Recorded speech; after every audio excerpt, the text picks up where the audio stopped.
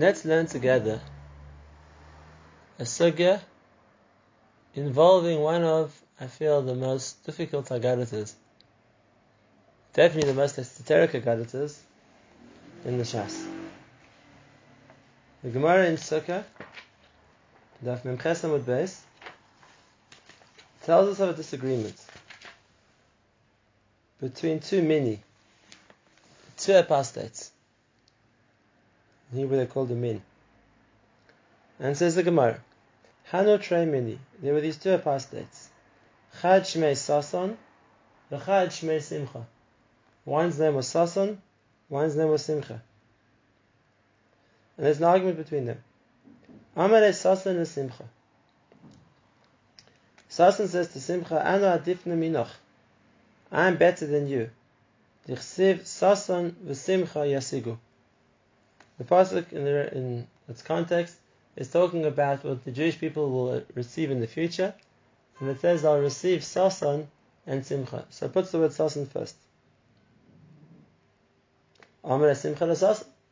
So the second min, Simcha, responds to Sason and he says, Ana adifna minoch. I'm better than you. Dichsev Simcha v'Sason laYehudim. This pasuk is in Megillas Esther, and it's talking about the rejoicing of the Jewish people after the victory against Haman and the other Amalekim. And it says there was Simcha and Sason for the Jews. So in this pasuk it puts Simcha before Sason. So each one has brought a proof from a pasuk that it puts their word or their name of their word before the other one. But the argument's not yet done. Amalei Sason the Simcha. Sason says to Simcha, Chad Yoma, one day, Shavkucha, they will leave you. V'shavyich parvanko. They'll make you somebody who shows people which direction to go. A human signpost of sorts. Dichsev ki b'simcha tetzeu. People will go out with Simcha. So Simcha will be the one to show them where to go out. Amalei Simcha l'Sason. Not to be outdone, Simcha responds to Satan, and he says, Chad Yom Shavkucha. One day they'll leave you, u'malo b'chamaya. They'll have full water with you. Dichsev u'sha'avtem ma'im b'sasan. You'll draw water with Sasan. So this is the Gemara. We have these two individuals called Simcha and Sasan. They begin by arguing which one has precedence over the other. Does Simcha come first or does Sasan come first? And afterwards, each one has a negative, so to speak, interpretation of what's going to happen to his rival. Sasan says to Simcha that they'll make you into a signpost, a parvanka, someone who shows the way, and Simcha says to Sasan they'll make you into something to draw water with. Very esoteric sugya. Rashi, the Maharsha, don't add much to explain to us what's the Gemara talking about. Who are these minim? What's the argument about?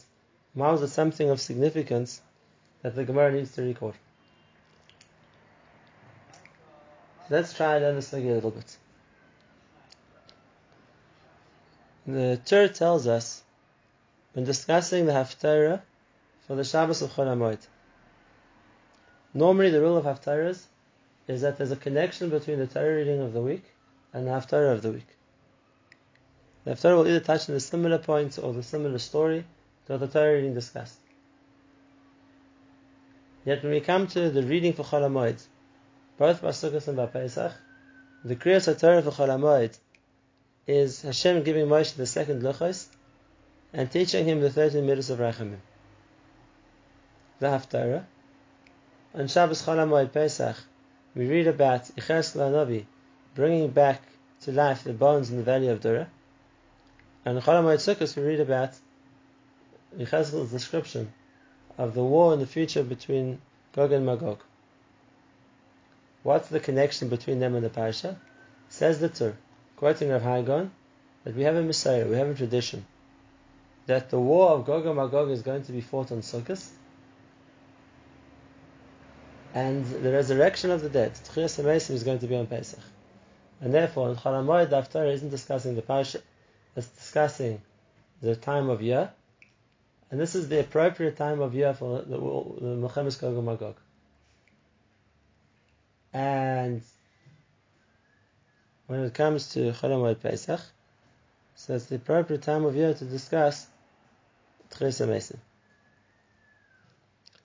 Now this idea of the future war of Gog and Magog, like the Pasuk says, Hashem will be Makabitz Kol HaUmos Nishalayim Milchama. Hashem will gather all the nations against the Jewish people for battle. This idea of the influence of the nations is also very much a part of Sukkot. We know that the Parei HaChag, the offerings of the bulls that we brought every day of Sukkot, starting with 40 the first day, and ending with 7 on the 7th day, together make up 70 parim, 70 bulls, corresponding to the Shivim Umas. So on the one hand, we bring a carbon for the welfare of the goyim. On the other hand, we show the influence diminishing from the first day of Sukkot to the last day of Sukkot. So really, this is the time to discuss this concept. What's the function of the goyim? What's their influence in the world? And if they do have an influence, why is it something which is going to become minimized over the course of time? Now, even though the goyim began as 70 independent nations, we read in Parshas Noach, some of them were the children of Ham, some the children of Yefes, some the children of Shem. They spread out and each became its own people, its own country, its own language. But at a later stage, there became two dominant forces in the world, which either captured or in battle, so to speak, was victorious over many of these nations. The one primary influence of the world is the influence of Esav. The other sphere of influence of the world is the influence of Ishmael. The Vilna Gaon says that Esav and Ishmael each took, so to speak, 35 of these almost under their overlordship, under their authority. The Gaon points out that on the Karbanos of all the days of Sukkot, there was always a chatus, a carbon chatus which was brought, which was a goat, except in some days it's called the chatus a seir for a chatus, and sometimes it's called the seir izim. The Gaon makes a calculation of the amount of paris of the days that it's called a seir, and the days it's called a seir izim, and each one comes to 35.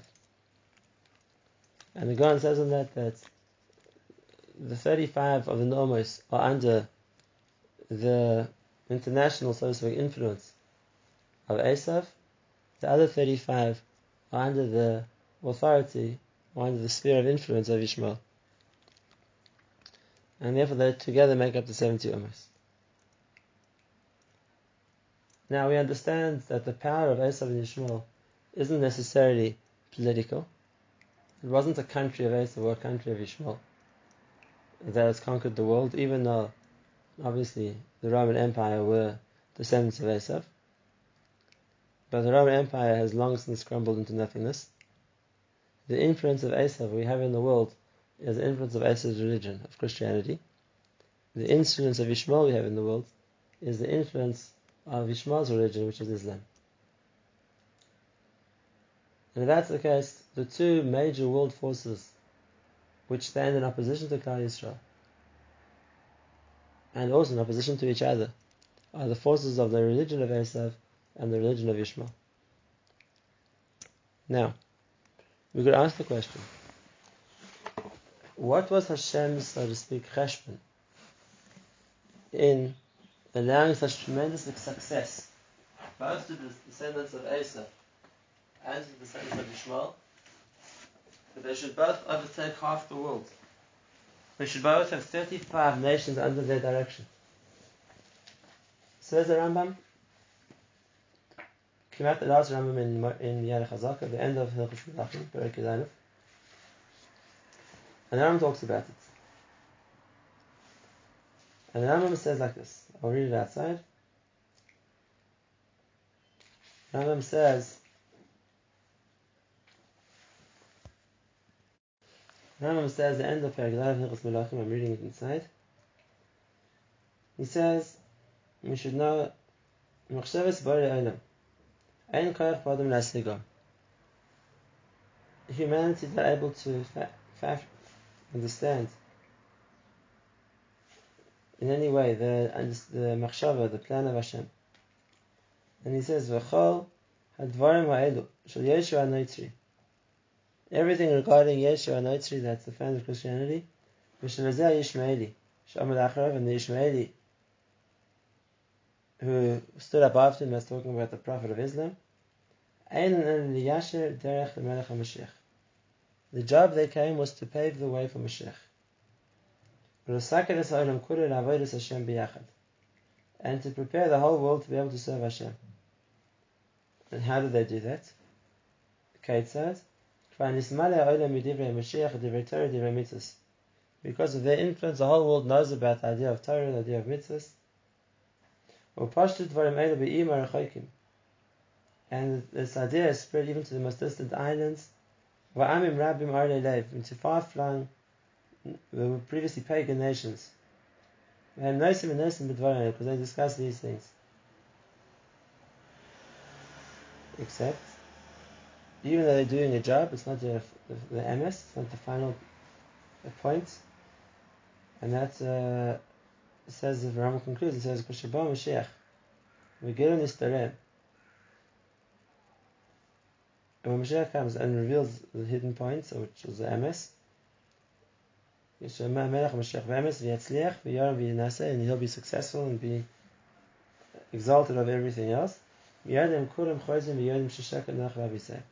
They'll all admit and realize that what their version was wrong, was false. And they were misled by their parents, by their prophets, whatever it is. Unbelievable Rambam. The Rambam says that there's a Te'eles in the cosmic scale, in Hashem's grander scheme of things, for the religions, even if they're religions which are, so to speak, enemies. And that is, they're working to preparing the ground for the world to accept Mashiach. How are they doing that? So let's understand, really, two different perspectives, two angles about the great achievements of Avraham Avinu. What Avraham did to change the world. How Avraham altered the way mankind thought. The first thing that we know about Avraham Avinu is that he came across a world which was inundated with Avodah Zarah, paganism, statues, idols which were bowed down to. And Avraham, literally, like the Midrash tells us, but also figuratively, smashed the idols. The Rambam tells us in Moreh Nevuchim, he spent years arguing with the philosophers or the thinkers of the times to discredit their belief system in idols. And he brought the world to recognize that there's one Hashem. We call monotheism, really, the individual who single-handedly brought the world of his time to recognize that was Avraham Avinu. That was the first point. That there's only one creator. There's a second point also, which once again, the opponents of Avraham in his time argued about, and this was the second major principle that Avraham Avinu revealed to the world. And that is, there was the opinion of the philosophers, which they held even hundreds of years later, thousands of years later, in the time of the Greeks. It was the same original opinion, and that is that even if there is a creator, he's in no way connected or involved in what people do.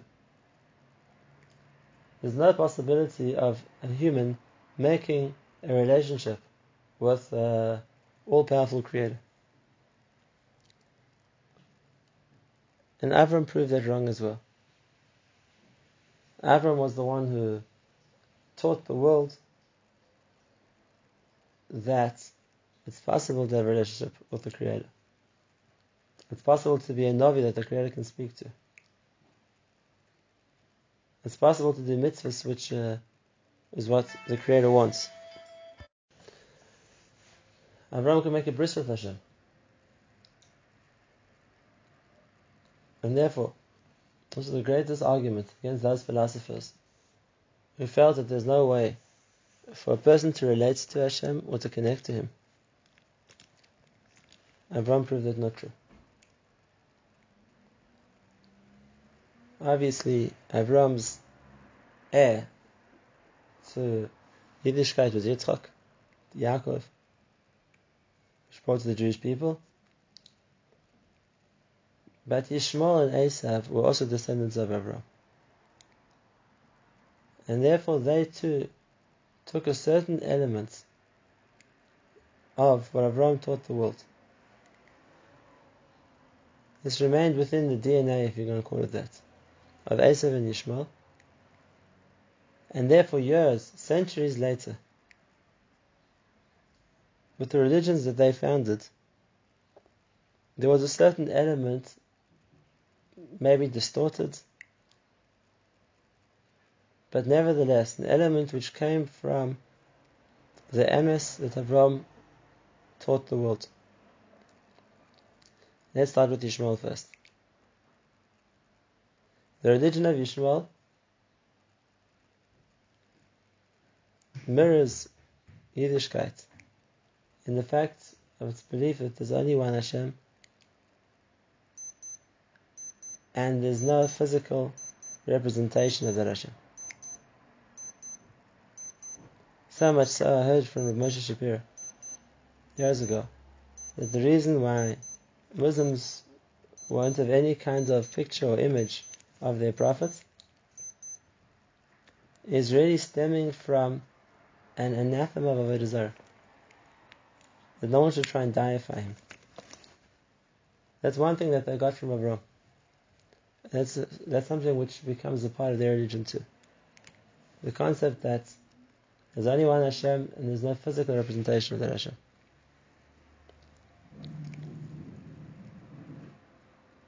The point which Esav took, again, distorted, but nevertheless coming from a point of Abraham, was the fact that a person can connect to Hashem. There isn't that absolute divide between mankind and the absolute and the all-powerful Creator.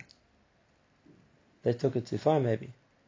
Maybe the lines between man and Hashem got too blurred. But at least the idea that there's an instruction from Hashem and a person can fulfill Hashem's instructions. They took our Torah. The whole idea of Torah is the fact that HaKadosh Baruch Hu reveals Himself to people and instructs them, and they incorporated that principle into their religion too. So again, we know that neither are the emes. That when Mashiach will come, both will be exposed as being false. But there's a certain element of emes which each one has inherited from Avraham and becomes part of their religion as well. Now the Rambam says that the job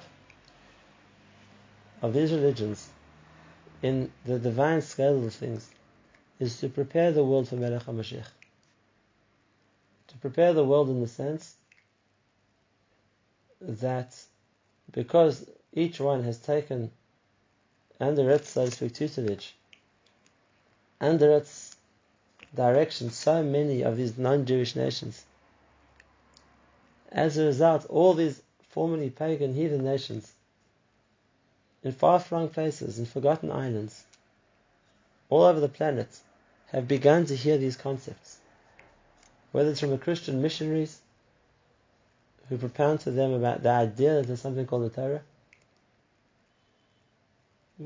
at least the concept they've heard, whether it's the forces of the Yishmael who've arrived with a concept of understanding that paganism is wrong. So in that way, so to speak, they're preparing for the Melech HaMashiach.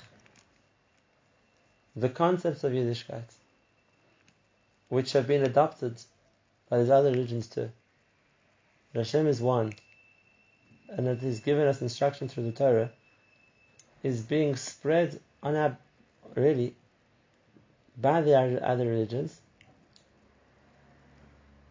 But it's in order that way the whole world is aware of these things. Like the Rambam writes. It's a tremendous chiddush, this Rambam. Now let's look at another point. And this is the fundamental point which I want to discuss. Hopefully we'll tie the pieces together.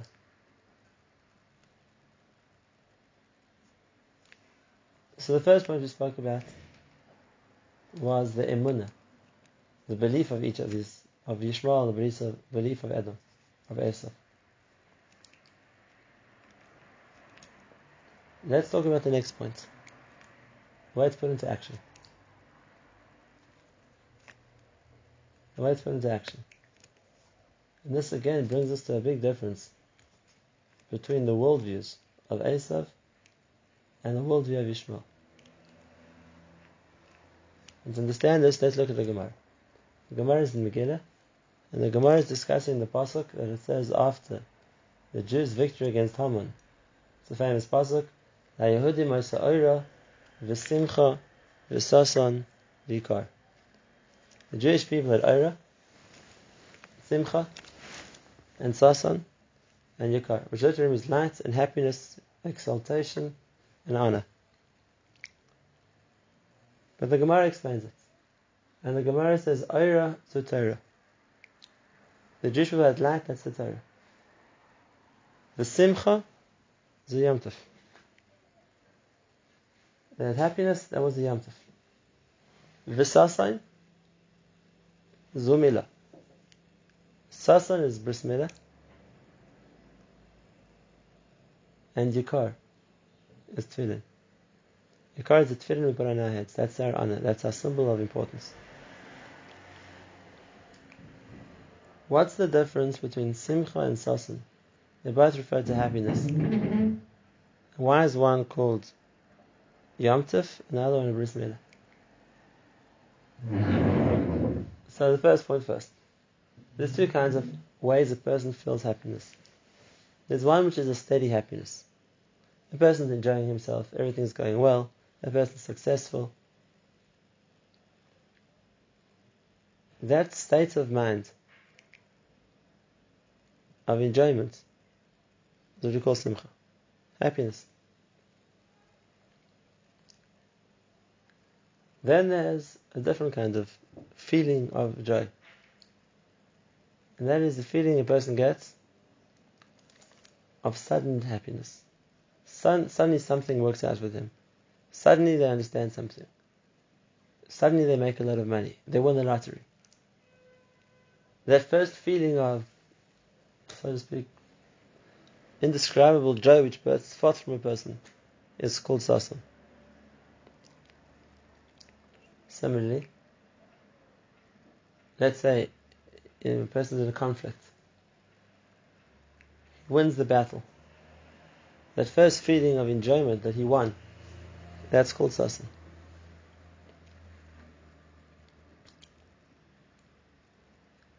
Then we have to understand. If that's the case, why does the Gemara compare Simcha to Yom Tov and Sasan to Bris Milah? And the idea is like this. Yom Tov, it's called a Moyed. A Moyed is a place of meeting. It's a place of meeting. We meet Hashem in Yom Tov. Physically, in the time when there's a Beis HaMikdash, and we would all come up to the Beis HaMikdash to be present in the Azara. But even without that today, at least on the spiritual level, we meet with Hashem. It's part of an ongoing relationship. And therefore the feeling one has in Yom Tov is simcha. Happiness. Sasan, the feeling is generated by something new. When a child has a bris, he's now begun a new relationship with Hashem. That newness is the cause of sasan. There's something new. Like the pasuk says, "Sasa neichel imrasecha k'moitze shal harav." David, when he found something new in his learning, was happy like someone had just discovered a treasure. When a person afterwards gets to enjoy the treasure, he can live a life of luxury because of that simcha. But on finding the treasure, that initial burst of joy is called sasa. Bris Milah is a new start with a relationship with Hashem. That's called sasa. Yom Tov, which is celebrating the ongoing relationship we have with Hashem, that's called simcha. Now, it's interesting to note that the one mitzvah that Yishmael keeps very well, the mitzvah that goes from Avraham Avinu, which remains a part of them, is Bris Milah.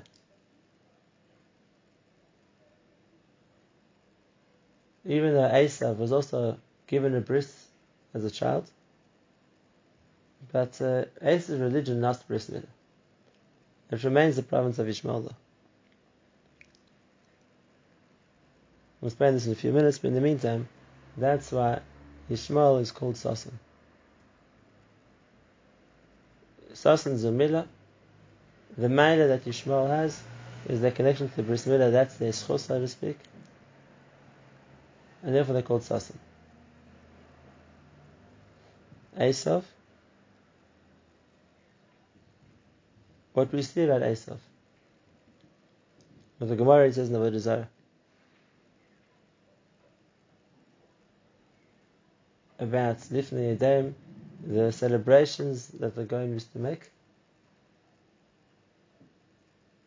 all the pomp and ceremony and so to speak, that kind of celebration was always the province of Esav, of the Christian nations. Again, in a few minutes we'll understand what the mindset is. But what there is Yom Tov. Not the Yom Tovs of the Torah, but the idea of a Yom Tov.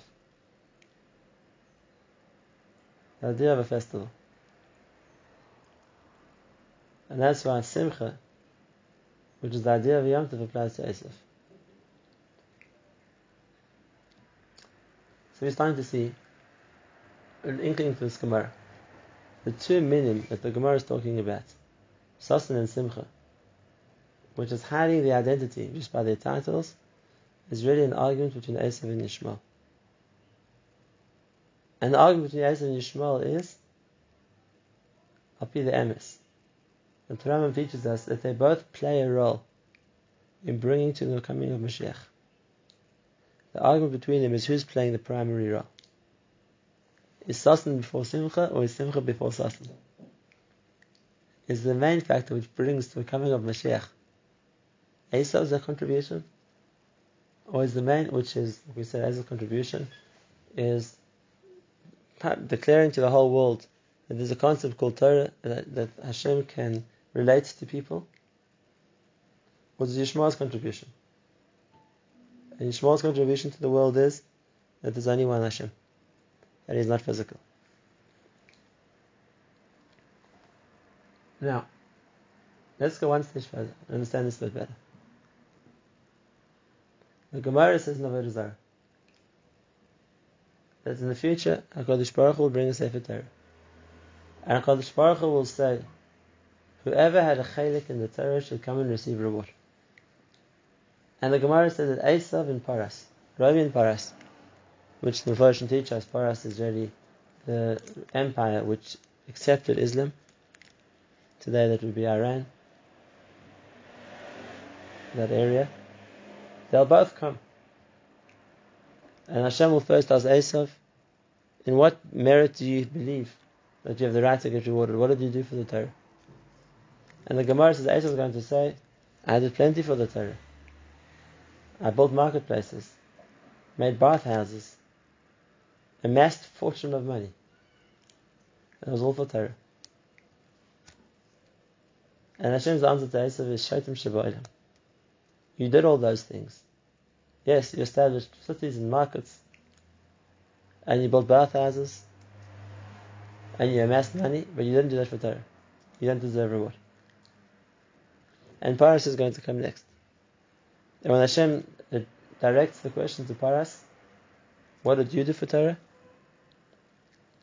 Paras' answer is going to be, us? We fought wars.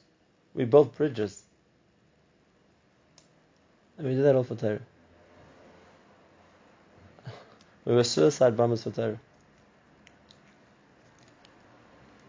We sent rockets for Torah. And Hashem's going to say to them, you did all those things. But it wasn't for Torah. So Esav and Yishmael, Paras and Rami, don't come with the same arguments. What's the difference between what Esav believes it did for Torah and Yishmael believes it did for Torah? And here we come to the deep understanding of these two religions. There's a certain depth to what Avraham Avinu taught the world. And the depth what Avraham taught the world, that the world can relate to Hashem, is you have to understand what the world looked like before that. The world at the time of the Mabul, for example, the world in the generations before Adam, before Abraham, it was a very cruel world. It was either a world of the law of the jungle, that everybody lives for himself and loots and kills if he's in the position of being stronger, or the religions there were, like we know from the original religions of Canaan, were very cruel religions, condoning human sacrifice and among other crimes against people.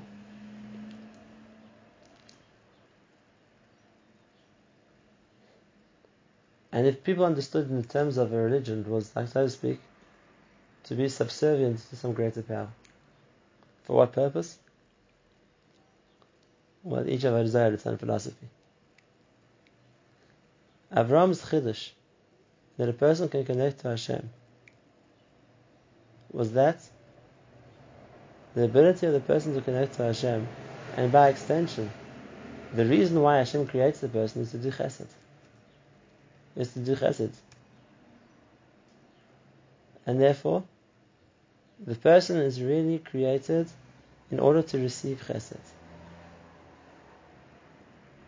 Hashem creates a person to do good to him. Ki amarti olam chesed yibana. The world was created to do good.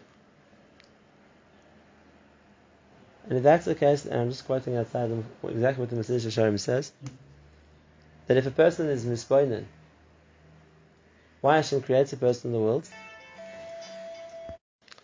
That a person was created lahanus, to enjoy.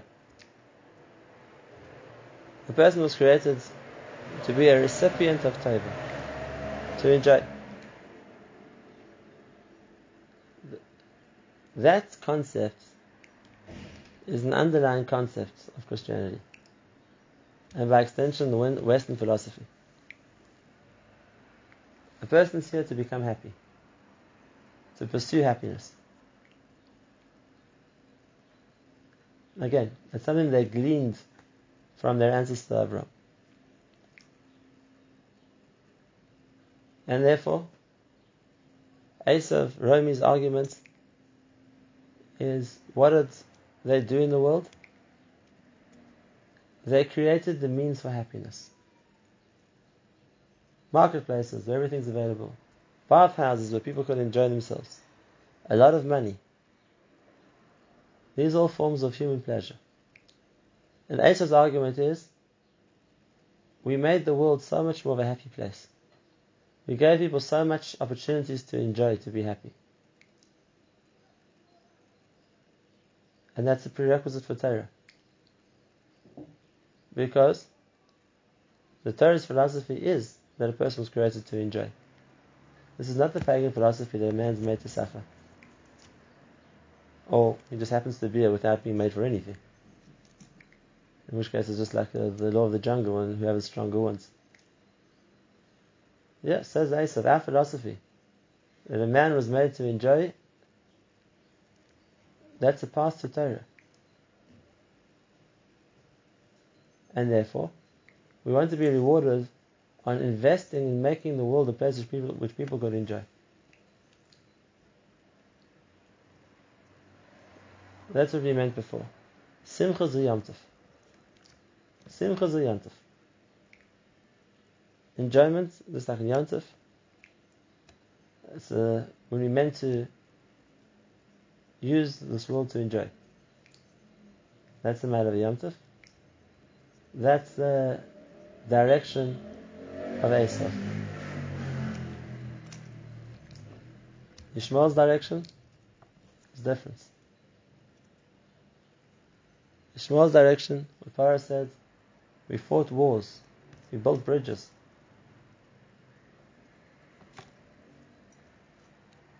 If the point of the world that they understand is the fact that there's one Hashem, and therefore their job is to bring the world to that recognition, then the way they chose to do that, and again, learn from their ancestor Avraham Avinu, is through Mesiras Nefesh.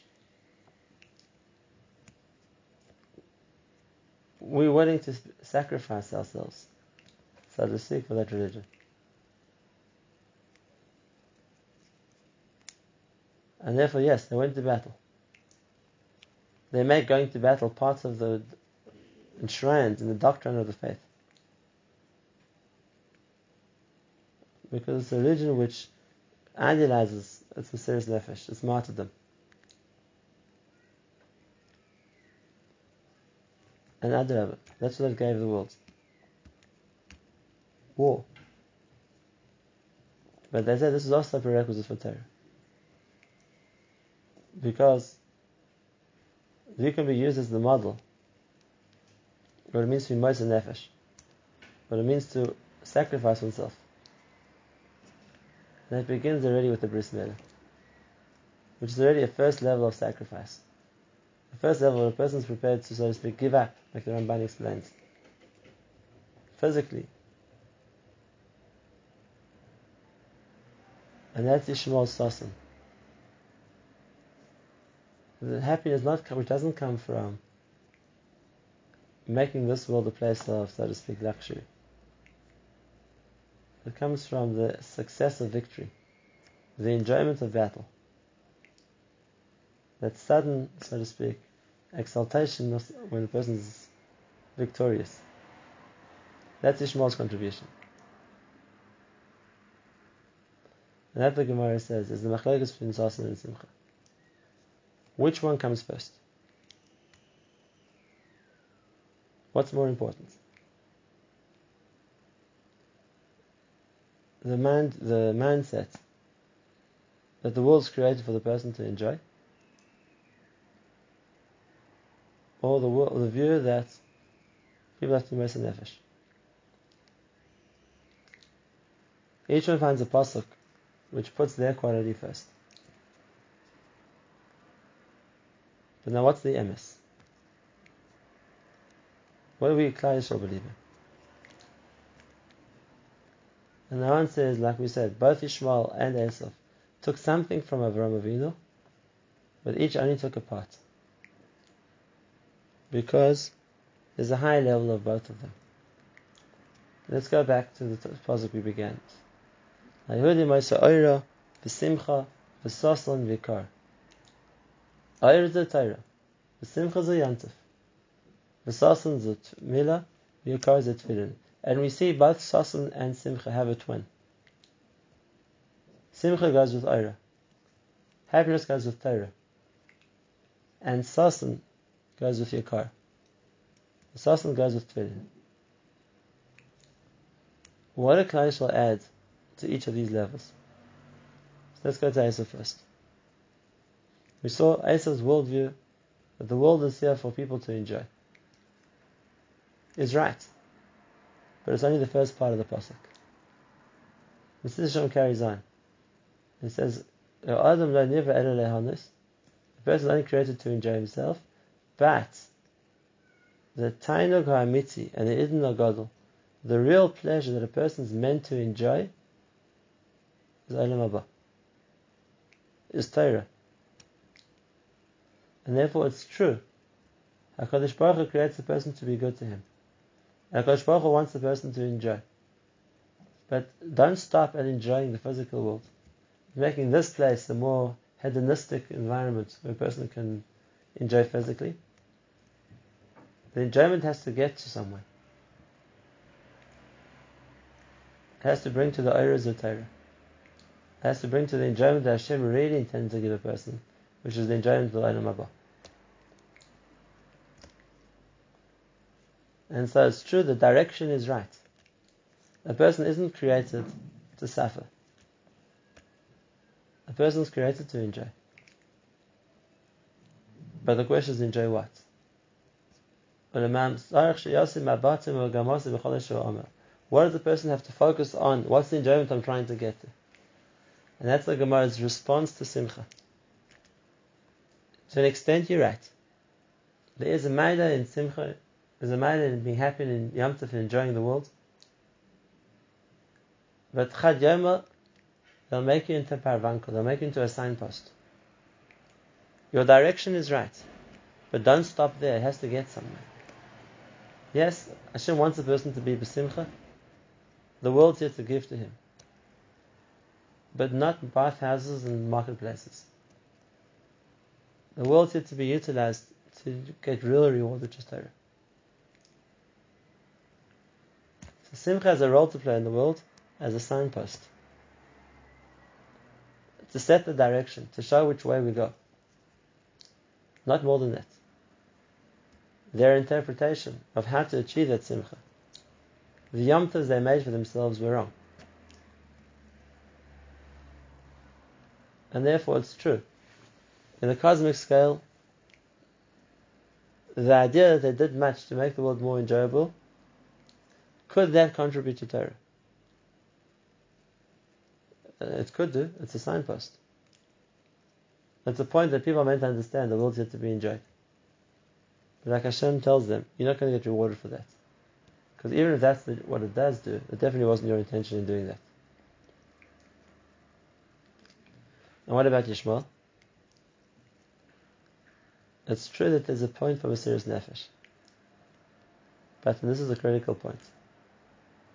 Mesiras Nefesh means a person gives up Gashmias. A person is willing to sacrifice physicality. But it doesn't stop there. It's in order to receive Ruchnius instead. If a person is Moses something physical, it's in order to get back a high level of Ruchnius.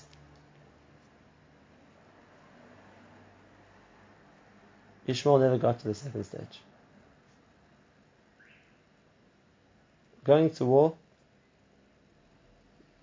sacrificing oneself on the battlefield, being a shihad, as they call it, someone who died for their religion, that's glorified as an end in its own right.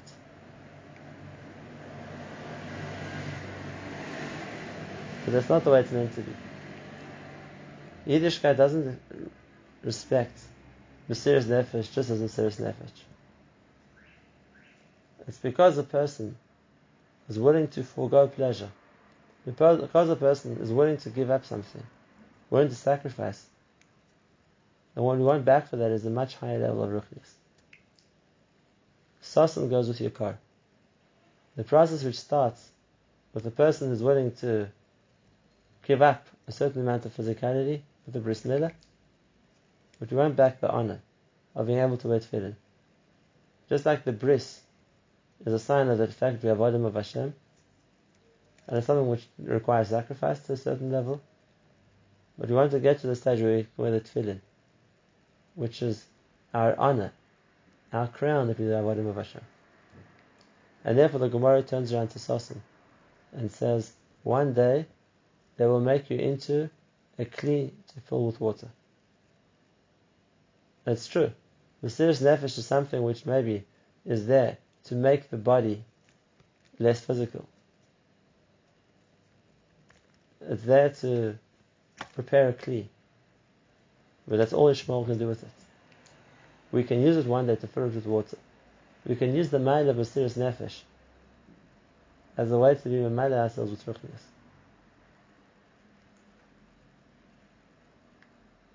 And that's the emes, which those 2 points, which neither of them realized. The greatness of Avraham in revealing that the world has one God. The greatness of Avraham in willing to be Moshe Nefesh, when he allowed himself to be thrown into the furnace, was willing to Shech Yitzchak. Didn't just stop there. It was in order to become more ruchni. It wasn't like Parah said, we fought battles. That's not the end in its own right. It's in order to get to somewhere greater. So yes, Yishmael can be a kli, but we can learn from it that the world can learn from him, Mesiras Nefesh, but it has to be then used to be filled with water. Avram's Mesiras Nefesh wasn't just Mesiras Nefesh for the point of martyrdom. It was to achieve a level of ruchnis. And so to Avram's revelation that Hashem wants to connect to people, because Hashem wants to do good to people, doesn't stop there. Esav took that part of the message. Esav could have broadcast this to the whole world as well. But it's not just Hashem wants to be good to people here. Hashem wants to be good to people in the true goodness, which is Olam Haba. But Esav and Yishmael can do their job by preparing the groundwork, so to speak. So when Mashiach comes, he can just add the corrections to the world's perception. And that's the explanation of the Gemara. The argument between Sasan and Simcha, and how each one in the future, the job they play, Esav as the signpost, and Yishmael as the water, as the kli to fill with water. And this is the idea of Sukkot as well. The Parei Achag, the influence of the Goyim in the world, which we said falls into the 2 spheres of Esav and Yishmael, like the Rambam taught us, there is a place for them. They have a job to do. But it diminishes. Because it's only a preparation for the future, which is the Gili of Mashiach. And that's the idea of the battle of Gog and Magog. Gog and Magog is the gematria of 70 also. It will involve all 70 nations fighting each other, also fighting the Jewish people. And the conclusion of that battle, the victors which will emerge will be Klal Yisrael, with the coming of Mashiach. As the pasuk says, "V'yin Haftarah v'Hayashim leMelech al Kol Haaretz, v'Yemo Yashem Echad U'Shmo Echad." The world's already been primed to understand the concept of one God, and that it's the God who wants to do good. But the emes which Klal Yisrael carries with them, will only be revealed then, after the battle of Gog and Magog. And after Rambam concludes, the whole world will see that what they received until now wasn't exactly right. But Mashiach will be Yaram v'Yinas, will be successful, and that will bring that this is the real emes. And I'll finish where we began. That we have the Messiah of Chayiv Gan, is the Koyach of Sukkot. The conclusion of the battle of Gog and Magog, that final showdown and that final victory, is something we read about in Haftarah, because that's something we look forward to happening and we'll be able to celebrate on the Yom Tov of Sukkot.